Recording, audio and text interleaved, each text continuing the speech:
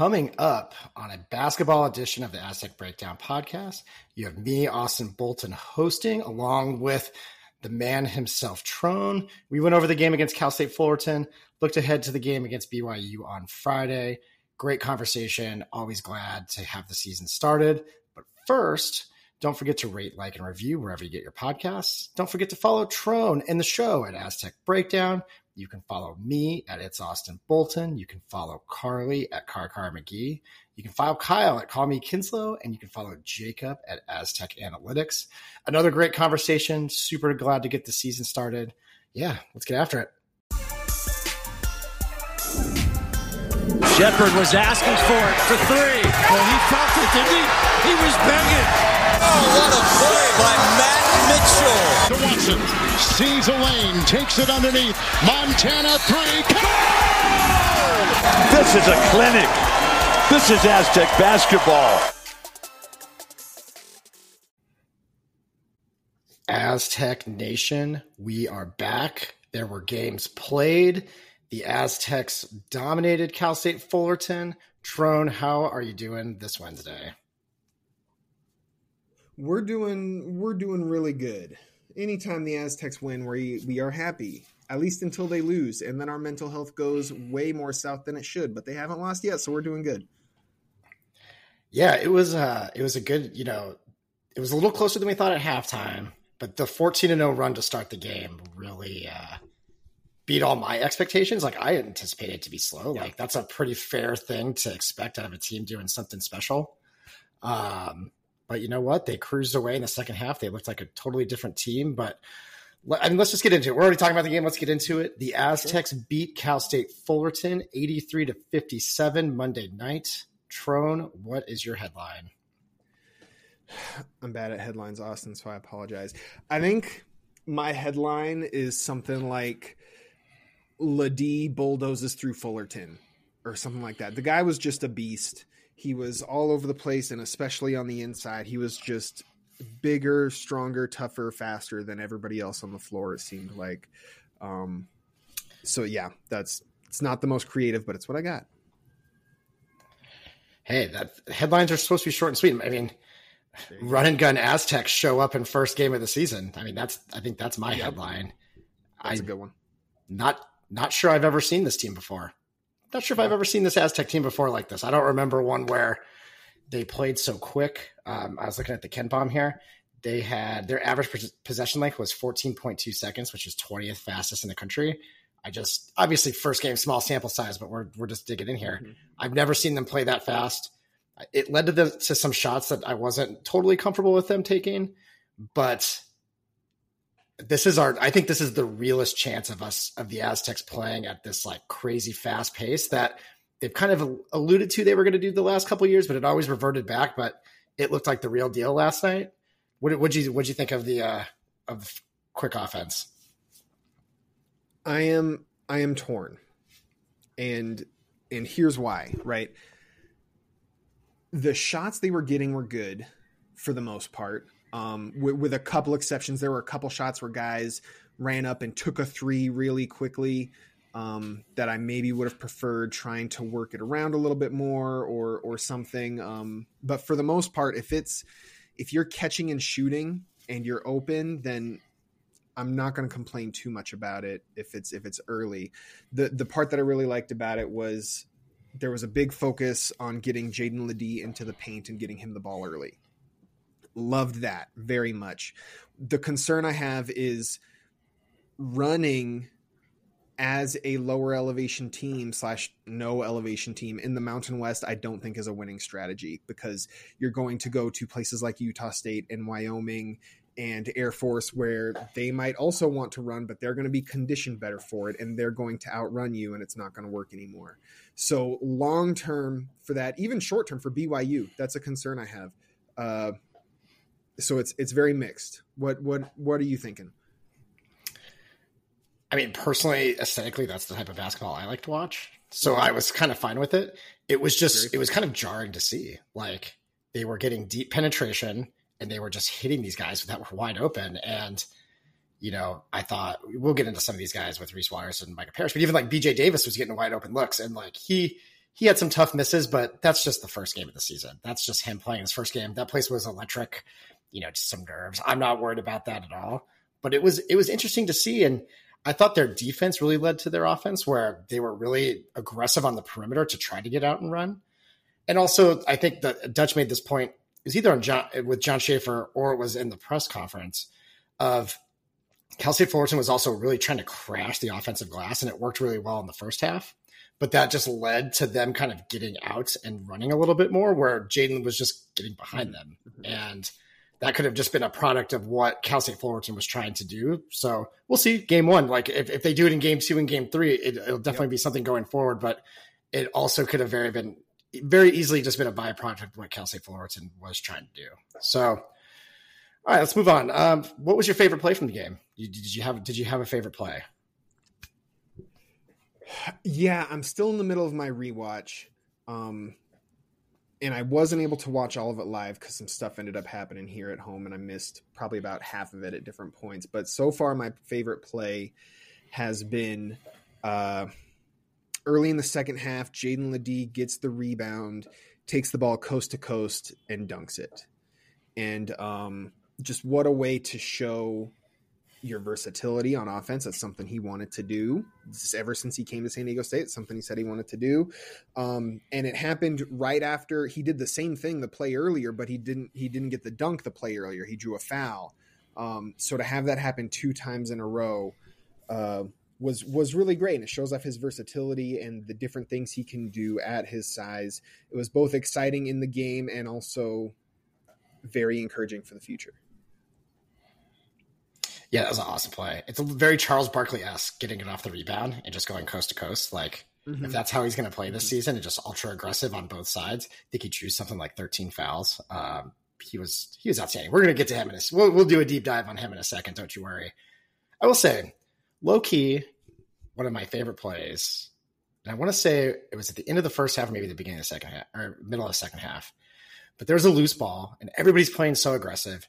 And DeMarshe Johnson just leaped across the floor to pick the ball up and get it up to his teammates for a fast break. His athleticism really showed that game. And when the moment was maybe a little big for Miles Heide, and it's no fault to his own, any freshman in that scenario was going to struggle. Like it's just not a fair situation to put in. I thought DeMarshe played good on the switches. If there was anybody that can kind of switch 1 through 5 on this team, I think you noted this online, was that like he might be the best at it. And I think he's going to actually play this season. I think everybody's kind of like, what's going to happen here? Why? Everybody was like a little surprised he didn't transfer, and he played really hard. And when he went diving on the floor for that ball, when I want to say the Aztecs had a pretty sizable lead at the time, I was like, okay, like he's in this. And I just thought that was a super interesting, just little nugget from the game.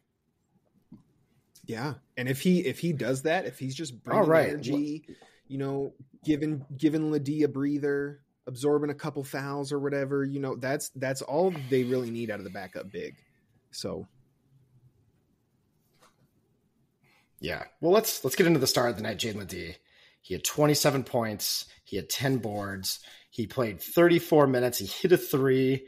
It's supposed to be on the box score here. I'm pretty sure he drew 13 fouls. Like I said before, he was unstoppable. This was kind of the guy we were promised after he redshirted, and then he showed it in the BYU game and then took some time to adjust. But just looking at his stat line, Tron, what are you feeling about Jaden Ledee just 2 days later?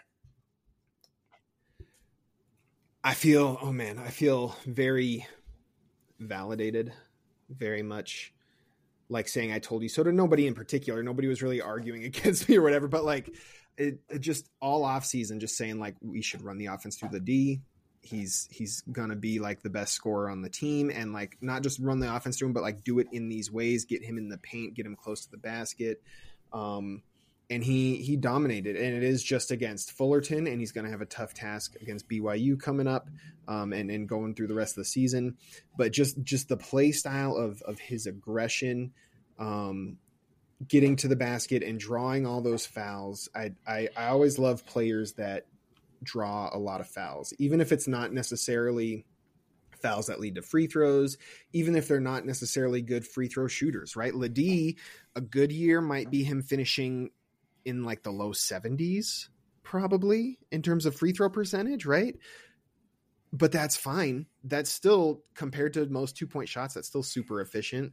And it's not so much about like the actual act of making the free throws for me. It's about the act of building up those fouls, because they build on each other. They kind of compound. And now when somebody else gets a ticky-tack foul, they're a better free throw shooter. They get to go to the line when they wouldn't have without Ledee drawing 4 of them in the first 4 minutes or whatever. And also like messing up the other team's rotation. Like there's other compounding effects besides just making the free throws that I really love. And I'm very hopeful that he can continue to play with that aggression in drawing all that contact and finishing in close on top of all the other stuff that he does. I can't say enough about Ledee, but Austin, I'm going to pass it to you because I can keep on going for hours. I feel like at this point. I just think everything you said is spot on. I mean, he just was unbelievable. He was a beast. You know, credit to Cal State Fullerton. That team won a lot of games last year. And then when they got down 14, they had a real tone reset, and they were scrappy, and they were talking a bunch of trash, and they were playing physical. The one thing that really sticks out to me is that Jaden played 34 minutes, and it seems like that's probably going to have to be the case all season. And because he plays so physical and because of the fouls drawn, there are going to be games he gets into foul trouble, because of just the nature of how he plays. And there's going to be games where the calls just don't go his way like that. So that's just something to keep an eye on, but love the 15 free throws. I love that he made a 3. He was 8 for 10. He was 8 for 12 from the field. I mean, 27 points on 12 shots. That's about as good as you can get when it comes to an efficiency standpoint. I just thought he was outstanding. I don't know. There's not much else to say. He had a block. He had a really nice block. I thought his rim protection was better than maybe we were going to give him credit for at the beginning of the year when we were kind of talking about like, what are we going to do with the bigs here? I thought he played really, what a great start to the season. And, here comes the test in BYU. What's it going to look like for the second year in a row against BYU? So you can't say enough good things about the guy. And I mean, he's ninth after the first day of games. He's the 9th rated player in KenPom. So yeah. All right, let's move to Reese Waters. I mean, what a start for Reese Waters' career on the Mesa. He had 15 points, 5 of 13 shooting. He had 3 assists. I think the most impressive thing about Reese was he looked comfortable in the offense. He has the ability to take tough shots when we need it. When there was the out of bounds play where he caught it in the right corner and shot the fadeaway and hit the corner 3 there, like a guy that can just hit hard shots like that is valuable for those kinds of situations. And the guy was born to be a San Diego State Aztec, and I couldn't be more thrilled with the start of his career with this first game against Fullerton. How you feeling about Reese Waters? That I was so happy to see him hit that shot, because that same play has been in use by the team for years. They ran that same play for Seiko. They ran it for Matt Bradley. They ran it for Jordan Shackle, right? It's been a staple play in the blob set. So very happy to see that the coaches trust someone to hit that shot. I'm wondering, so like I said, I'm on my rewatch and I haven't noticed a lot of Reese yet. I'm 2 minutes into the second half, something like that, maybe 3. And so I'm wondering if a lot of his damage came in the second half, or if I just haven't been noticing it because I've been looking at other things. I'm not sure, but his box score is very active. He was very active in building the lead back up in the second half. So like he was kind of all over the place on defense. I think he got a couple breakaway dunks. So when you do that rewatch here in the second half, you're definitely going to notice him kind of being all over the place on the defensive side of the floor. Yeah. Yeah. The box score numbers are good. So I'm looking forward to seeing that. The Evan Maya numbers were good. Which is all you can ask for ultimately. Like, he's doing his job. Is he the leading scorer? Not necessarily. Will he be occasionally? Absolutely. Will he be every game? I don't think so. I know that was kind of a narrative that like he's coming in to replace Matt Bradley, and I don't know how much I ever really bought into that in the sense of like he's going to be the leading scorer all the time, but he'll be it occasionally. He'll be the leading scorer every once in a while. I think he's shown in this first game that he can do that, and he also showed that he's a very versatile player, which I think is ideal for that wing position that he's in. Yeah, I mean, he is really the perfect Aztec. He was just flying over the floor, played great defense, 40% from 3. I mean, just be consistent with that. I mean, it was a little, from a 13 shots to 15 points, you'd want that to be a little bit more efficient, but I thought he took good shots. So, those are going to fall. But let's talk about his wingmate, and that is Micah Parrish. He picked up three fouls in the first half, and then but still comes out smoking hot in the second half. 17 points, 5 threes. I really thought he had 6 rebounds. Again, I thought he was a sneaky good rebounder in the tournament last year. I think he's going to be a great rebounder for us again. And he seemed to be the emotional supercharge in this game when the team needed it. Like, he definitely was jawing a little bit with one of the Cal State Fullerton guys. When he hit a big 3, he yelled out a big scream. I think he's really going to fill the void on some of the outward-facing leadership on this team, and I just love to see it. I mean, the guy is just a badass. Like, he just played with such ferocity, and you need guys like that on our team, and he was still playing controlled, and he got the shots that he wanted. Micah Parrish was outstanding, with 17 points. Opening thoughts on Micah Parrish, John? I mean, he showed, I feel like, everything we wanted. I've been in agreement with you all offseason that I think his rebounding is going to be solid, if not even better, right? Sneaky good rebounder is a great way to describe him. Came out just scorching hot once he was finally able to really, get in the game. 5 of 6 from 3 is amazing. The 4 steals also super impactful, 3 assists to go along with it. The offense, man, I'm looking at this box score and there are so many assists. It feels like this team was moving the ball, which is awesome. I am not, I know I shouldn't bring it up because Kyle isn't here to defend himself. So I'm sorry, Kyle, but I am not as worried as Kyle is about Micah Parrish playing the 4, right? I think it'll help open up the offense. I think he'll be able to hold his own on defense. I've been wrong before. So, Kyle might be onto something. Absolutely. But I'm not worried about that at all right now. Yeah, he played amazing. I considered him to be, he was in contention to be the player of the game for me on Monday night. And I ended up giving it to Ledee because Ledee was just so amazing, but Micah was right up there for sure.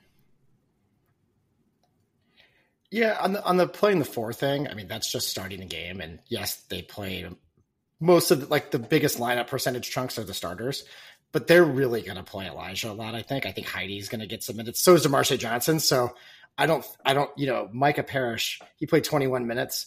He definitely didn't get 21 minutes at the 4. And when Trammell comes back, that number, and if he doesn't get in a foul trouble, he probably plays closer to 30 minutes, but I think 20 of those minutes will be at the 4, maybe kind of half of his minutes at the 4. So I'm not too worried about that. It's just going to be when there is kind of double size in a matchup. That's just where it's going to be tough. I think at Gonzaga, that's going to be a tough game for him at the 4. But your traditional Mountain West opponents, that's not going to be that big of a deal. He really came out as a leader in this with the starting group, which I don't want to say I was surprised by, but I really wanted to pound the point that I thought he was kind of the emotional engine, when it was kind of revving the guys up. And, even in his post-game comments, he was like, yeah, Reese had a great game. He's going to learn the defense, but he was great on offense, but he still has some stuff to do on defense. He's almost the bad cop to Lamont's good cop in the sense of Lamont's this voice of joy. And then here's Micah Parrish where he's kind of the accountability guy, and not saying that Lamont isn't either, but you could just hear it in how he talked in his post-game interview with John Schaefer, but he just an outstanding game. I mean, 3 guys in double figures at 27, 17, and 15. 2 years ago, we would have been who, I mean, even during the game, I was who are these guys? But think about where the Aztecs have come from over the last handful of years to have 3 guys over 15. I mean, that's just outstanding.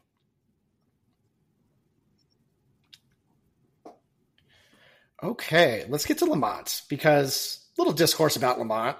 Nothing too crazy. He had 8 points, 3 of 9 from shooting. I think he would have wanted to won a little better on that. But let's talk about his 7 assists, because that's definitely what the scouts probably told him about being a floor general.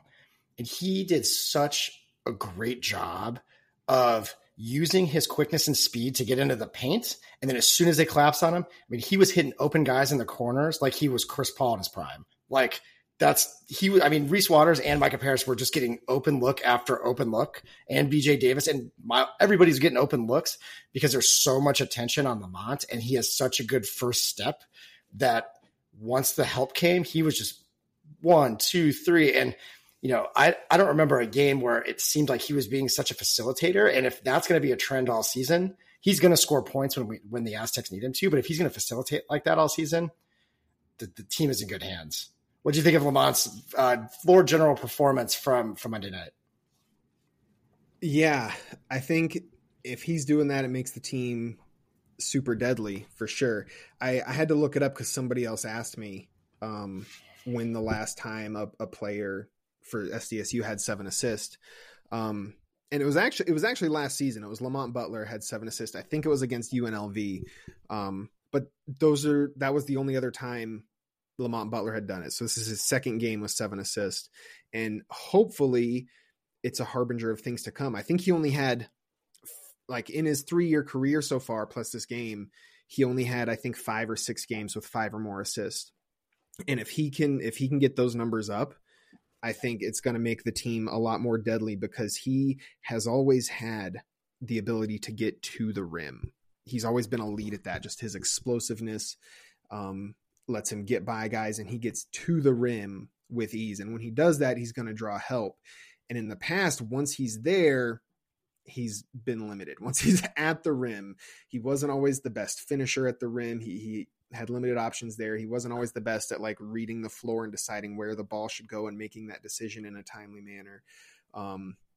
So hopefully this game is a harbinger of things to come because he was on it. I think the second play of the game, I think it was, I was ready. He's driving the lane, and I was kind of ready for him to try and take some type of contested layup.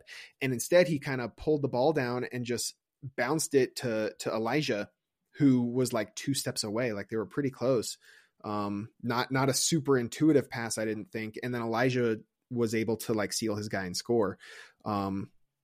So it was like such a basic pass, but I was so impressed by that as opposed to trying to force something up, which is what I feel like he would have done in the past. So the off-season work is showing up for sure. Yeah, he's always had a great 5th gear where he could just explode.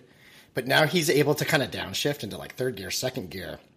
A little shovel pass here, a little shovel pass there. Even, like, take a little side Euro and throw it off the glass to finish instead of just going hard at the rim, which I remember his freshman year, he would do that, and, like, his efficiency there wasn't great. But everybody's like, man, when this guy figures out how to downshift and how to just use his body and control himself, he's going to be awesome. And we're there. It happened. We saw it happen, and it's all the hard work that he's put in. The way his body looks is also different. Like, last year it was his legs. You could really see it in, like, his trunk of just how strong his legs are. His upper body feels pretty transformed this season. And the way that he's able to use his body and get into, physical situations, but still, kind of yo-yo the ball and do whatever he wants with it is a real testament to just, like, that takes skill, obviously, but the practice you have to put in to kind of cultivate the skill to get to that moment is a real testament to what Lamont has done.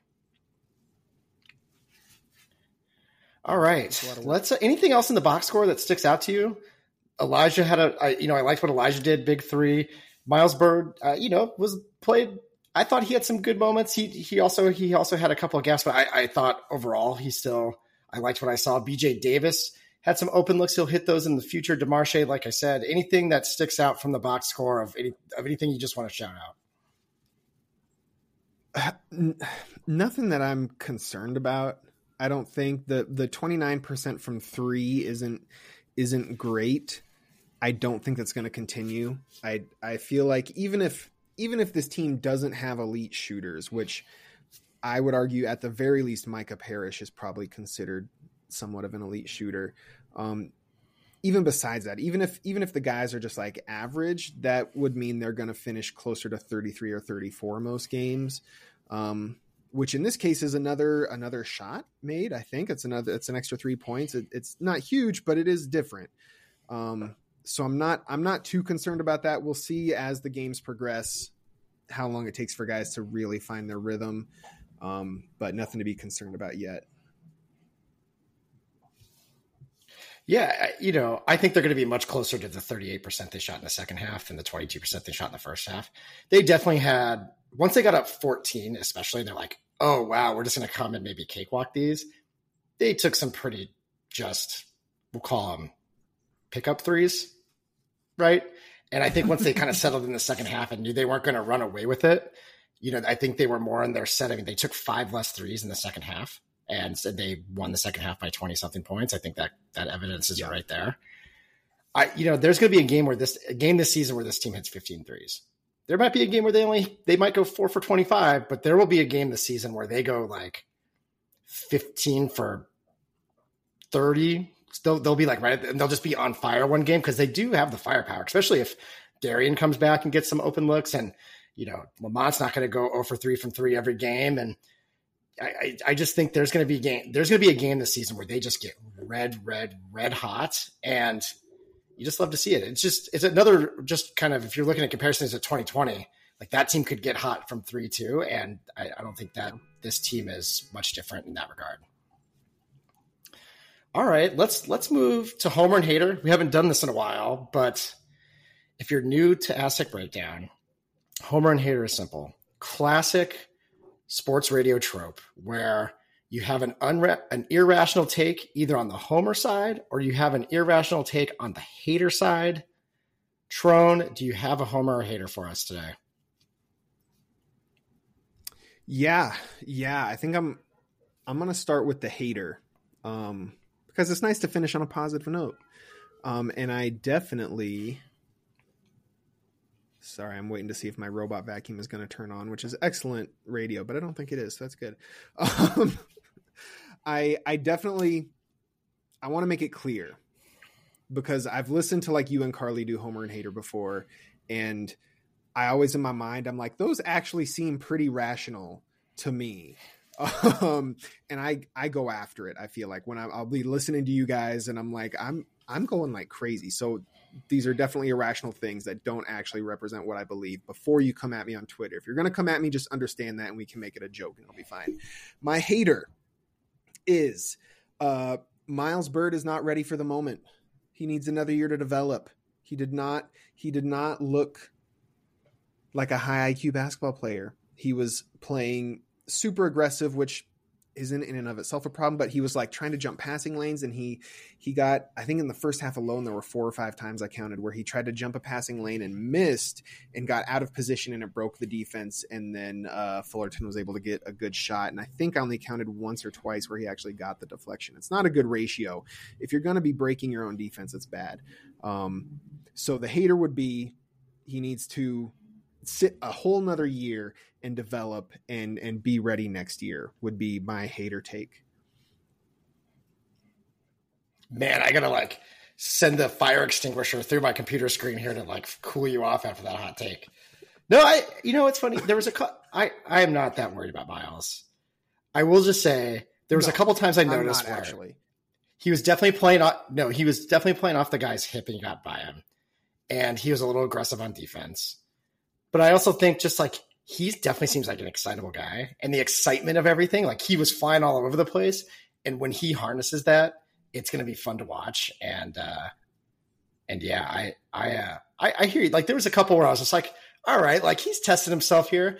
I'm a little surprised. I mean, maybe this is a depth issue, but if Keyshawn pulled some of that off last year or 2 years ago, he would have been hooked so fast in those games where there was just like that. And like that didn't happen totally with Miles Bird.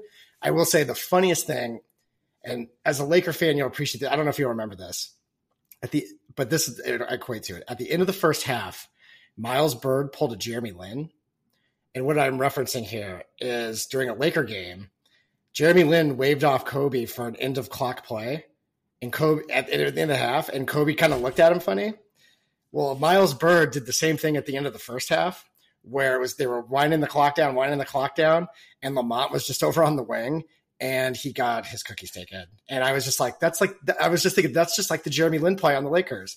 I think that one was in the second half, so it had more consequence, but it just reminded me of that. But it's good learning. I think a lot of the mistakes he made were good learning mistakes, and it's always better to learn when you win than when you lose. So, not worried about Miles Bird. Not at all.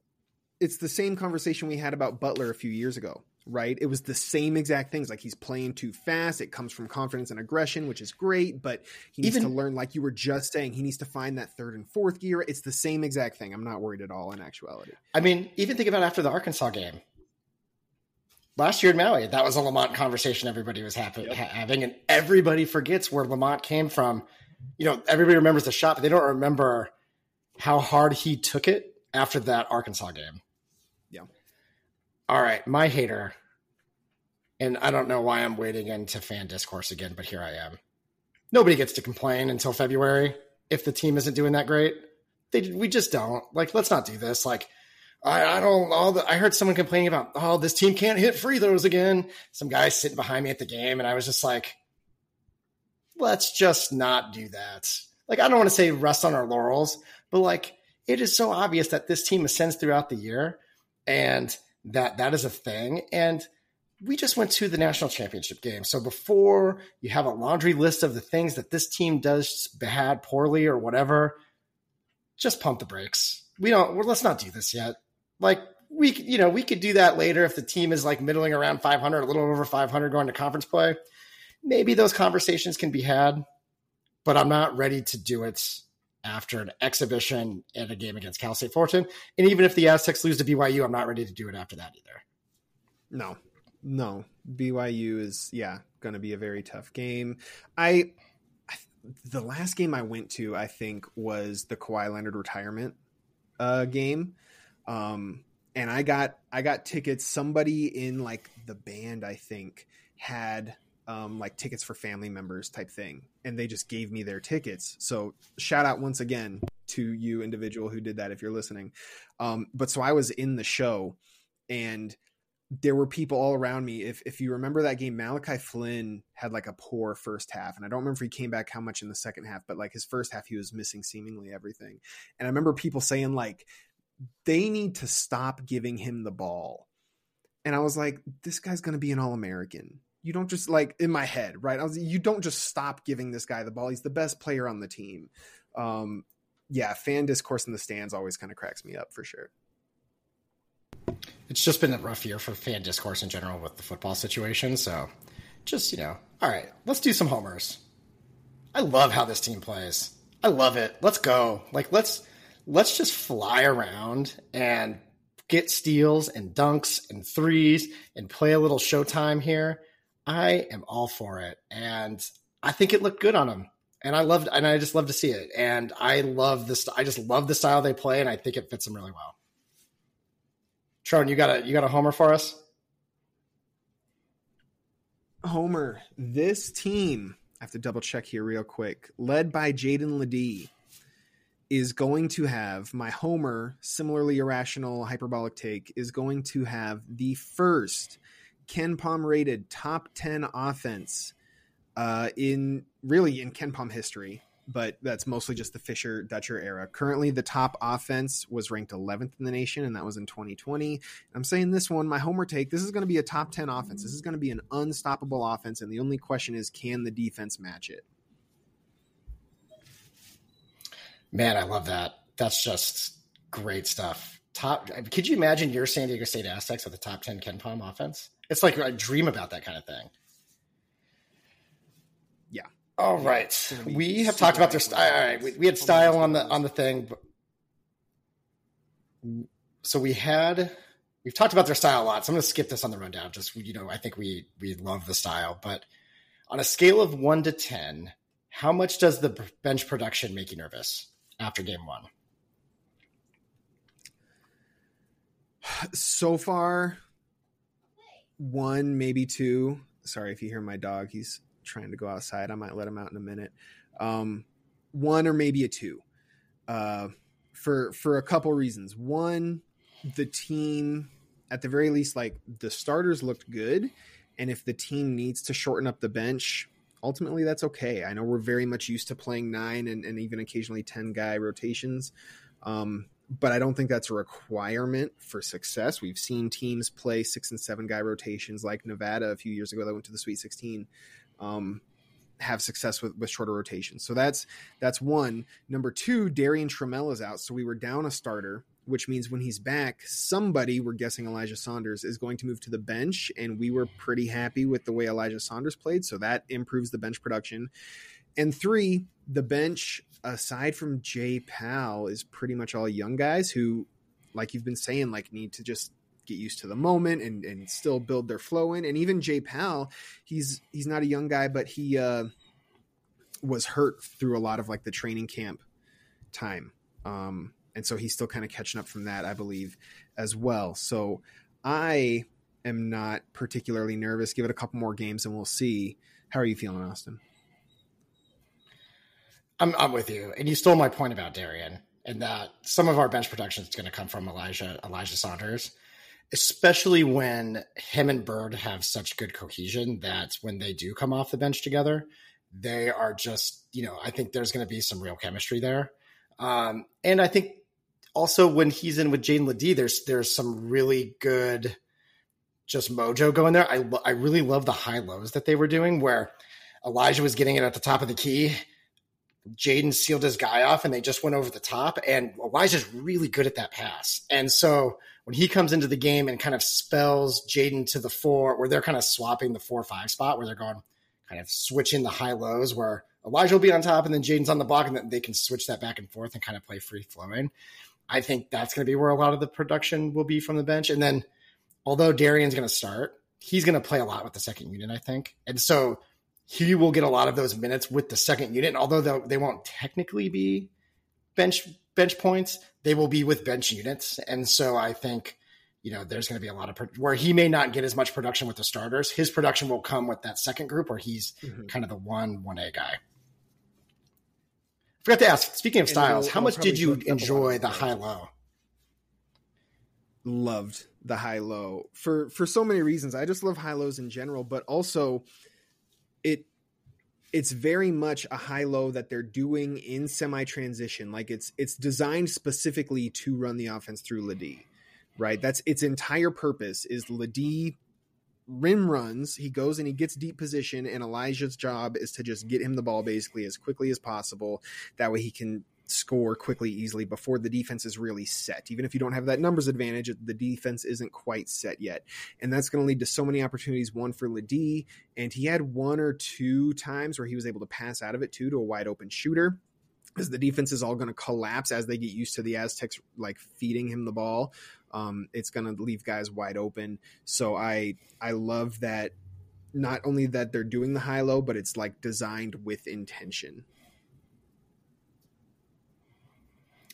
It just with this transition, semi-transition part, I think is the key, where he's just rim running, and you can just tell he just ran a ton of laps in the summer and just ran wind sprints to go rim to rim and just get the ball dumped down to him. And, the first game I thought there was some wonky passes down there, but that's kind of to be expected. Once they kind of really get the touch and the feel of it, will they be able to do that against, like if they were to play Ryan Kalkbrenner again, is that a play? Is that something they're going to run a bunch if they get Creighton somewhere down the line? Like probably not. But, if Dagenhart's playing center for Boise, Jaden Ledee can absolutely take advantage of that against a guy like Tyson Dagenhart, who's a great player. Don't get me wrong, but it's just like he doesn't have the height to kind of be the counter to that play. And I thought it was a really interesting wrinkle. It was Nathan and Yanni did it in 2020 when those guys played together. And I think this version of it is actually more versatile because Nathan couldn't really go to the top of the key like that and make the touch pass to Yanni. That was Matt Mitchell. Matt Mitchell made that pass, not Nathan Mensah. So, All right, let's get in to Friday's game, 6:00 on ESPN Plus on the Big 12 network. Pro, BYU is now in the Big 12, so this is a Power 5 game. Con, the Big 12 games are on ESPN Plus. So take what you can get. Although it's just game 1 of the season, BYU is 33rd in Ken Pom to start the season. They smoked something called Houston Christian 110-63 in their first game. Sure, those are nice kids. Never heard of them before. The Aztecs are 4-30 all-time in Provo, but have won 4 out of your last 6. Because we're going to end on a good note, we'll start with Trone. What makes you nervous about this game?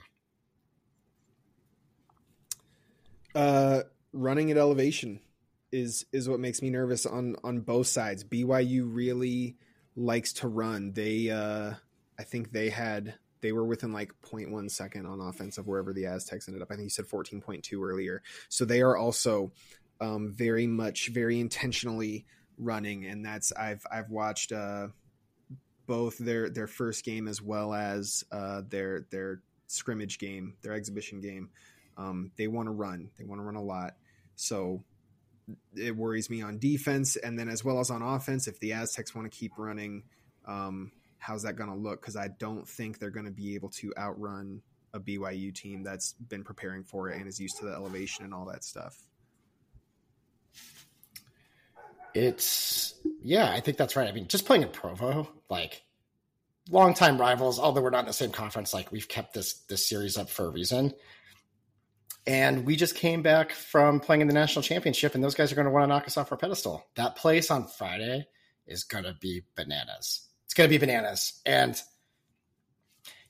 I think Miles Heide in particular, like, I don't know just how much run he's going to be able to play in a situation like that. That's going to be the most hostile environment that guy's ever played with in his life. And the same could be said probably for Miles Bird and Elijah Saunders, although they were on the team in those, they didn't get a lot of runs. So this could be a game where they actually fall behind early.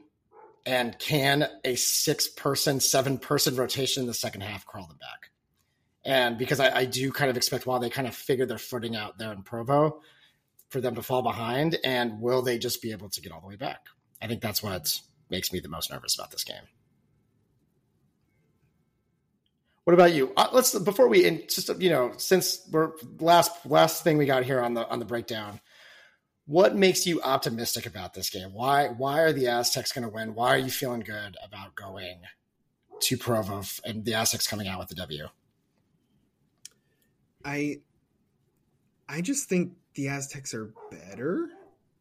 At the risk of sounding like too much of a homer, from what I've seen from BYU and from what I've seen from SDSU, I think the Aztecs have a better team. I think they're going to their center, Fusini Traore is his name. He's a good player. Don't get me wrong. He's 6'6". He's able to bang down low because he weighs 245 and has a 7'2" wingspan. But I don't think he's going to out physical a guy like Jaden Ledee unless, lack of oxygen comes into play. So like that's super encouraging. I think BYU also wants to just chuck the ball from 3 every chance they get. And the Aztecs historically have been very good at defending the 3-point line. And especially last year where they were like 24-1 against teams that took more than 38%, I think it was, of their shots from 3. The one being UConn. The Aztecs, they're able to force misses historically. And so we'll see if that keeps up this year. This is a different team, so you can't guarantee that. But I think those things bode well for the Aztecs. What gives you optimism, Austin? This is the homer take, and I'm stealing this from Jacob from the Spread Offense. There's just an aura around this group that just gives me supreme confidence.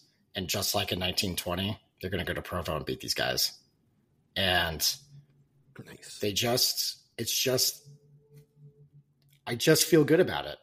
Other years we've gone to Provo, I'm like, probably not going to happen. I think the last time we were there in must have been 21, and they did fall way behind and Matt Mitchell almost brought him back. I was pretty convinced they were going to lose that game. Like going into that game, I was like, chalk it up. And they could still lose here. But there's just something about this team, and you could feel it in the building on Monday of these guys know they're good, and the guys who are going to get the most minutes, it's just a different way of going about it than they did. You talked about the depth, not quite as much, but when you get to play Jaden Ledee 34 minutes because you're not worried about another guy needing minutes behind him, where they're just playing 20 minutes a guy for 9-10 guys, it just allows them to get in a different kind of rhythm. And if they get any kind of hot streak going in them, they can just put up these kill shots. And I'm feeling good about it. I also think Cal State Fullerton's a better team than Houston Christian. So it's a better test. There was a little bit of adversity when all of a sudden everybody's kind of holding their breath, being like, hey, what's going on here? When it got down to 2 points at the end of the first half. But I am just super excited about this game because having this game early in the season is so awesome that they kept it around because it's such a good litmus test. And I think they're going to pass the litmus test this year. There you go. All right, Trone. All right, that's all the points we had. Is there anything else you wanted to cover before we get going here? Nope. Just go Aztecs. I think we got 2 games before our next show, actually. Maybe we'll find a way to increase the amount of shows we do each week. I don't know. We'll try and look into that. But just, go Aztecs, get that dub in BYU, beat Long Beach State, and we'll catch you next time. Yeah, we'll catch you next time, and go Aztecs. On the floor, it's Butler with 2 seconds. He's got to put it up, and he wins it with the jumper. Mitchell's feeling it. Now he's feeling it even more. What it do, Matt Mitchell? Shackle with Flynn for the win. It's good! Oh, Malachi Flynn! Over the rim. 2 to go. Butler has to put it up for the win. Butler sinks it at the buzzer. And a steal. Darion Trammell will coast in for the layup. Franklin with 2 seconds forces the shot. It's good. The Aztecs advance. They've won it on the shot by the player of the year. Miller, he put it behind his back. It's taken away by Butler. Lob it up. Oh, down. Big finish. Keyshawn Johnson. Now we have tasted it. We're coming back. We're coming back.